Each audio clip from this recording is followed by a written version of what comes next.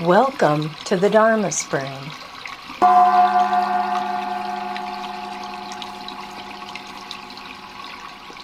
So, in the last few days, I ended up meeting up with an old koan friend phrase, which happens again and again, yeah. But and this one shows up from time to time, and it kind of ended up showing up when I thought I wasn't sure what I was doing. Thought I was on my way to somewhere else, then landed here, and I'm going to kind of unpack how I got here with this phrase. It's from the Diamond Sutra. It says, "Abiding nowhere, let your heart-mind appear." Yeah. Abiding nowhere, let your heart-mind appear. So today's conversation with that phrase just brought to mind how it seems we have a tendency to always, maybe not always, but often be trying to get somewhere with our lives, or in our lives, trying to get to a somewhere, yeah? Sometimes it's this steady pursuit, this feverish, this thing that drives us and has us moving on. And sometimes it's just this subtle, what are you doing with your life, Where are you going? You've got to get somewhere, right? And maybe it's the combination of the two.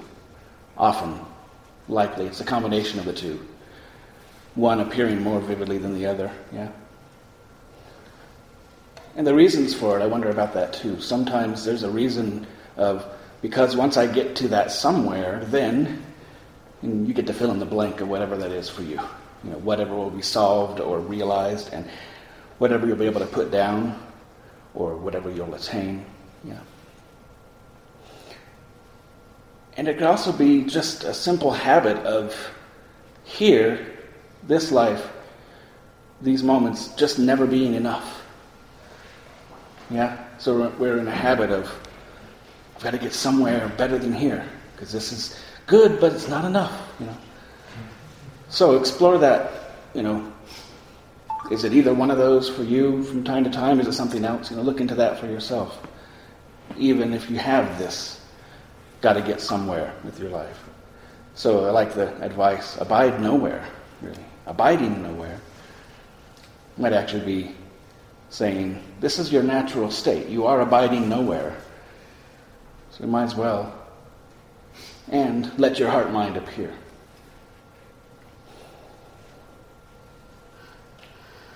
So, where this journey to that began was with stopping, which is related to the Dharma talk I gave last week at Wet Mountain Sangha down in Pueblo. It was after the Dharma talk stopped that things kept going. But my talk literally ended with stopping. I gave 3 pieces of advice in regard to awakening. Number 1, stop looking for it somewhere else. Number 2, stop thinking you know what it looks like. And number 3, stop thinking you have gotten or can get a hold of it. So when those came about, that stopping, for me it felt like, I can just kind of put that stuff down and sink into my life and get a little respite from that activity and those pursuits. But that didn't last long, because I don't even know, it might have been on the ride home that I started going, well, or it started going, well. Still think it's valuable, but there's almost something a little too solid and useful and practical about it. So then I found a set of corollary advice arising to accompany these. And that's, don't simply think or believe that it's here.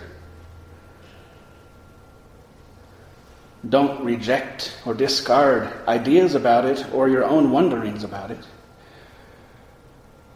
And don't give up on pursuing it. Yeah? So to put them together, stop looking for it somewhere else. Don't simply think or believe that it's here. Stop thinking you know what it looks like. Don't discard or reject ideas about it or your own wonderings about it, what it looks like. Stop thinking you have gotten or can get a hold of it. Don't give up pursuing it. So stop, don't. To me, that has the energy of our precepts with the do not do this, do not do that, all the negative forms, as a way of putting things down, but opening up a space for us to wonder and then figure out what do we do. Yeah. So stop, don't.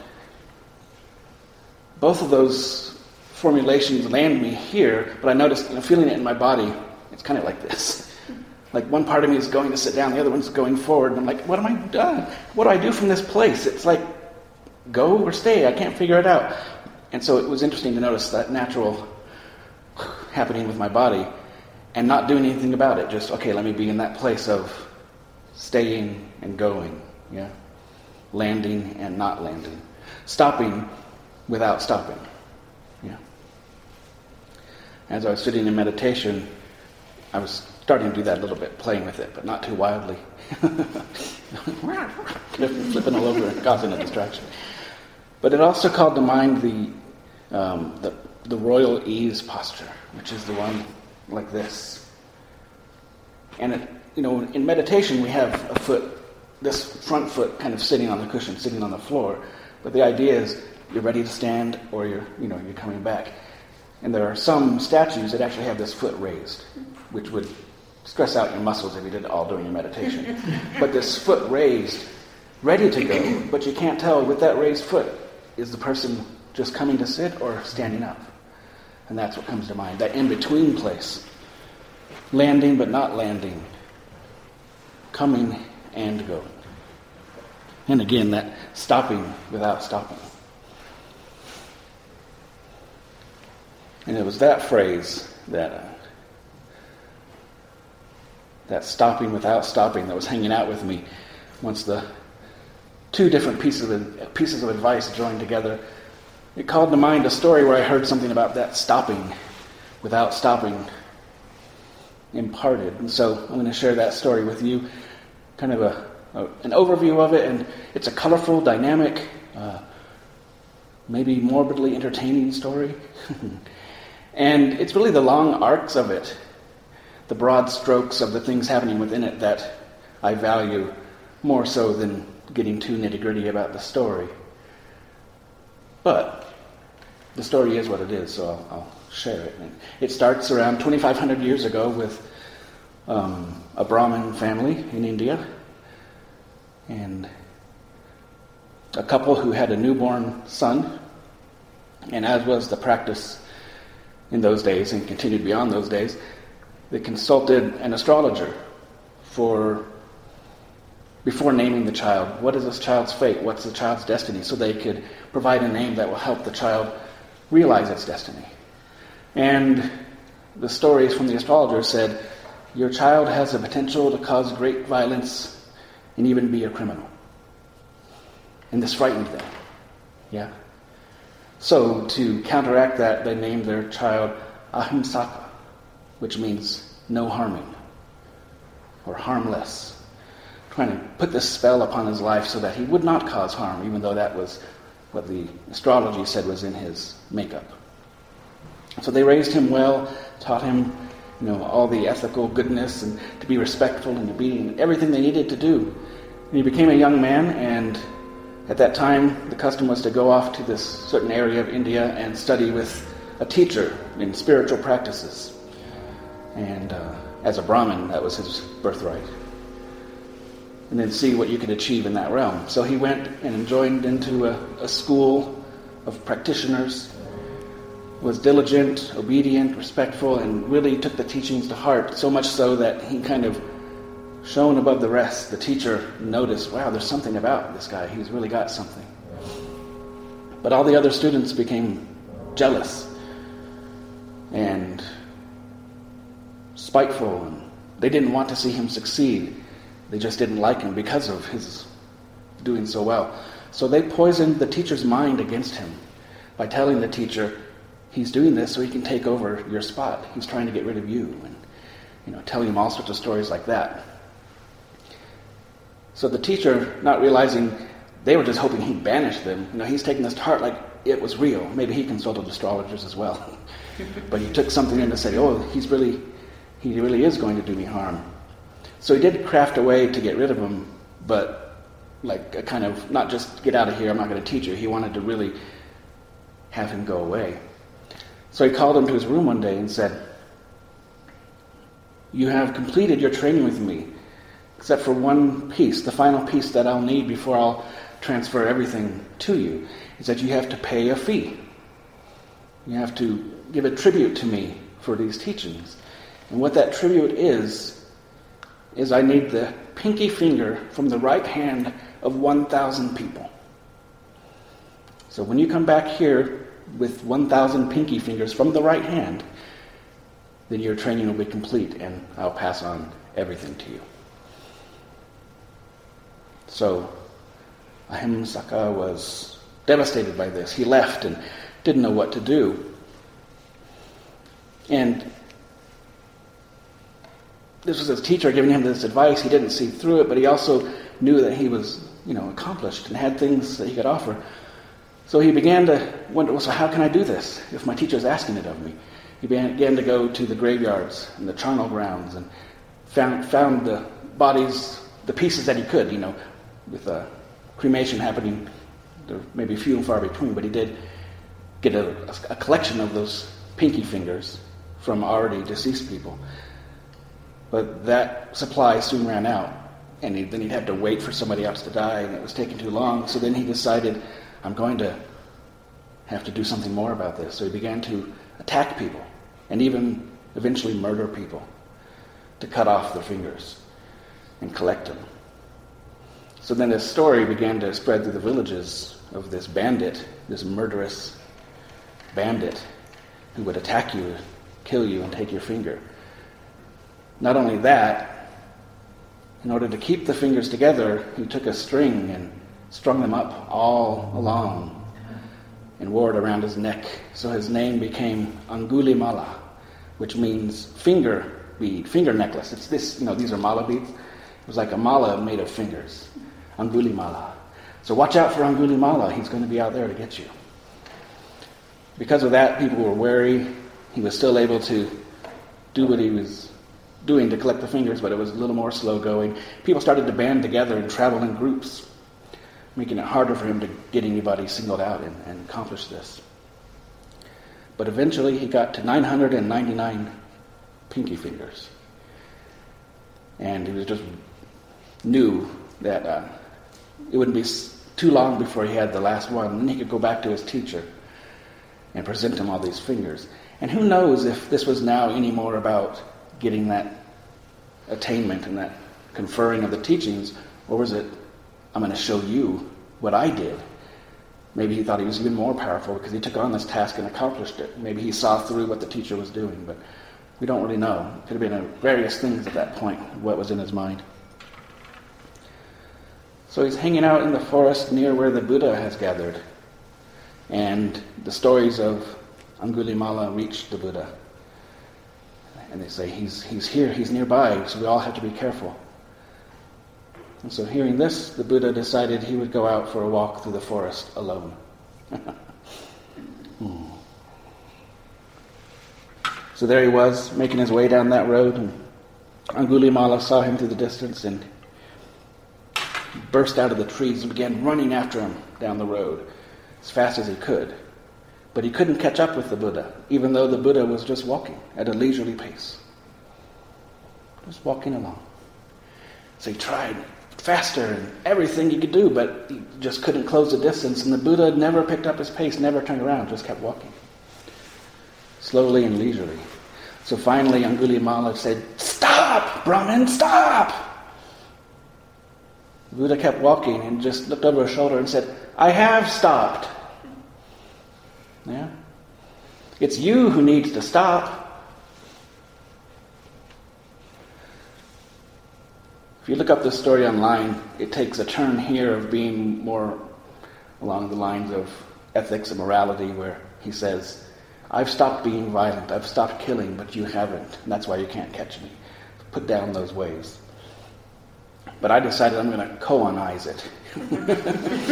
Is that in that moment when the Buddha said, I have stopped, it's you who needs to stop, Angulimala realized something, had an awakening. And he stopped there in the road. Then the Buddha turned to face him and knew that there had been a turning that happened within Angulimala. So they met, and Angulimala took up the way of the Buddha, the way of the practice, took up precepts, practiced with others. And the life that he had led before didn't go away. It caught up with him. In his own mind, his own anguish, the things he went through were coming, they haunted his dreams and plagued him. And people weren't easy to forgive.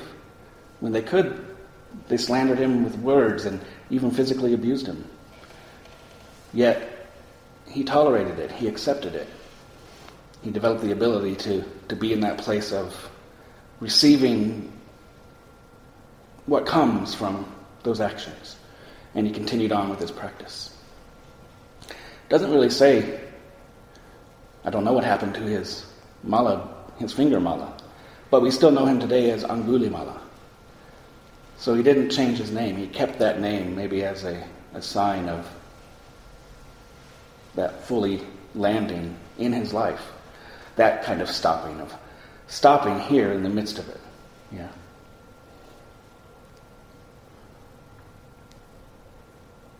So that non-stopping stopping, or stopping without stopping.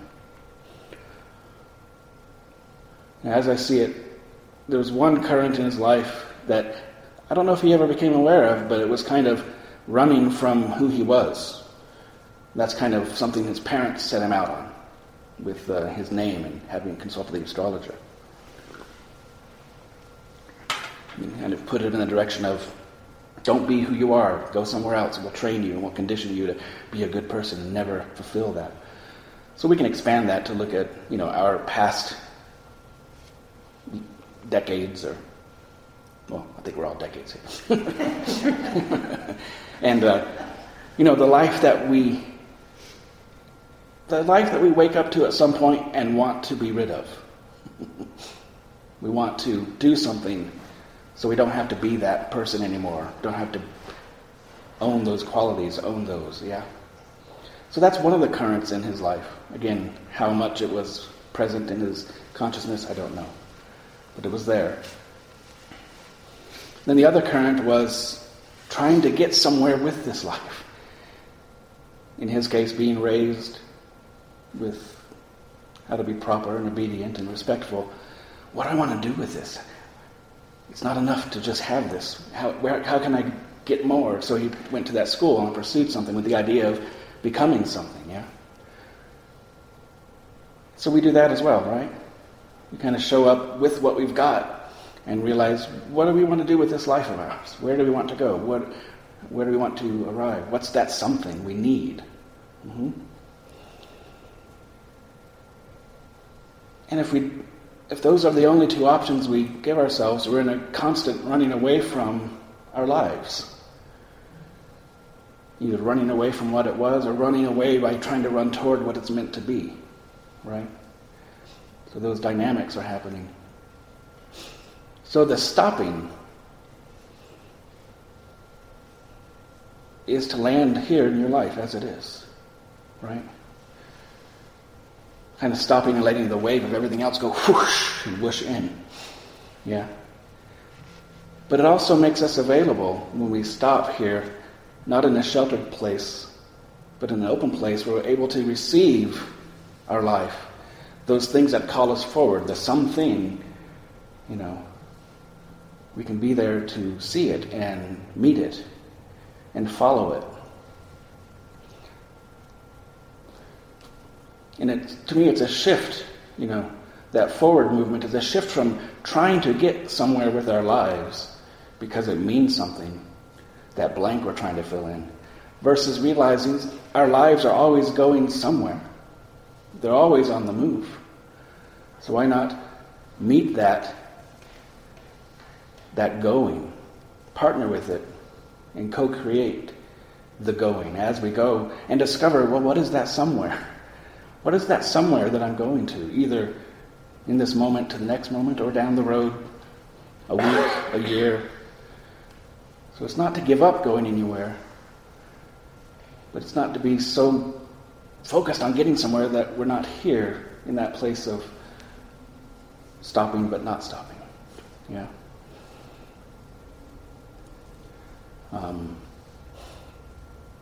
This relates to the dynamic that of the Buddha, actually, where a term the Buddha used to refer to himself that we know through our sutras, Tathagata.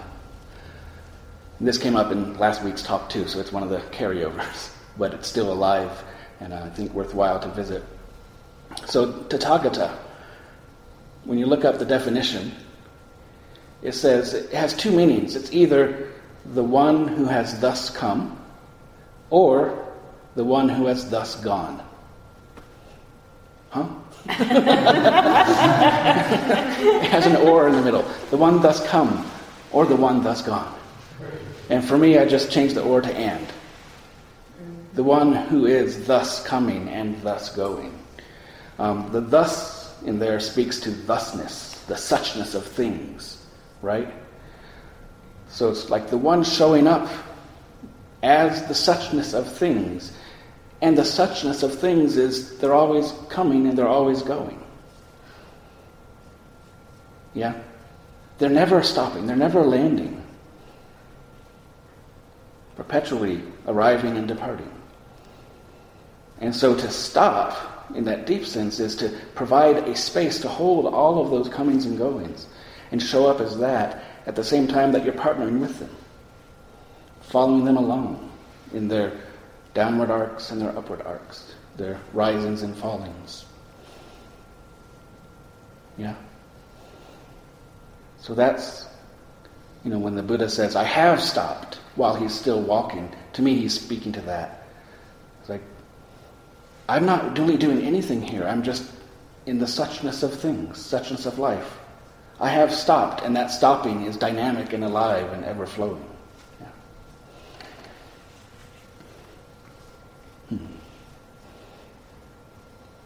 So I get to bring in these. It's nice. Sometimes just these phrases come to mind, and I enjoy them for what they mean in that moment. And then years later, they connect with something like, "Oh, that's nice." So you might have heard me said before, "Become grounded in groundlessness."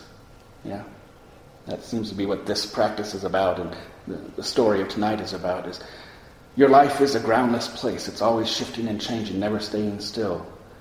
And to try to find a solid piece of ground is to go against that dynamic quality of living. So, become grounded in the groundlessness. Let the shifting sands and the tectonic plates of your life, let that be where you're grounded. And it's always moving. Learn to dance and flow with it. And to fall on your face with it. And to get back up with it. Yeah. And then that phrase came out differently one time, which I appreciate. Because this implies you and your life get grounded in that groundlessness.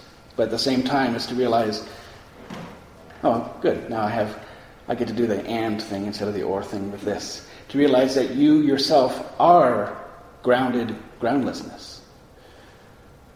You're always shifting and changing too. Solid and real, shifting and changing. So you're grounded groundlessness and groundless groundedness. So it is who you are already, this, yeah? So essentially you are nowhere, abiding nowhere, all the time. And then abiding nowhere, being who and what you are, being with life as it is, Let your heart-mind appear. Heart-mind, for those who have and haven't heard it before, in the traditions from which we come, there's no separation between the two. So the one character in Chinese that says heart also says mind. So we say heart-mind. And for me, combining those just means being. So abiding nowhere, let being appear. Your being and the being around you. Let it appear. Yeah. In that stopping without stopping.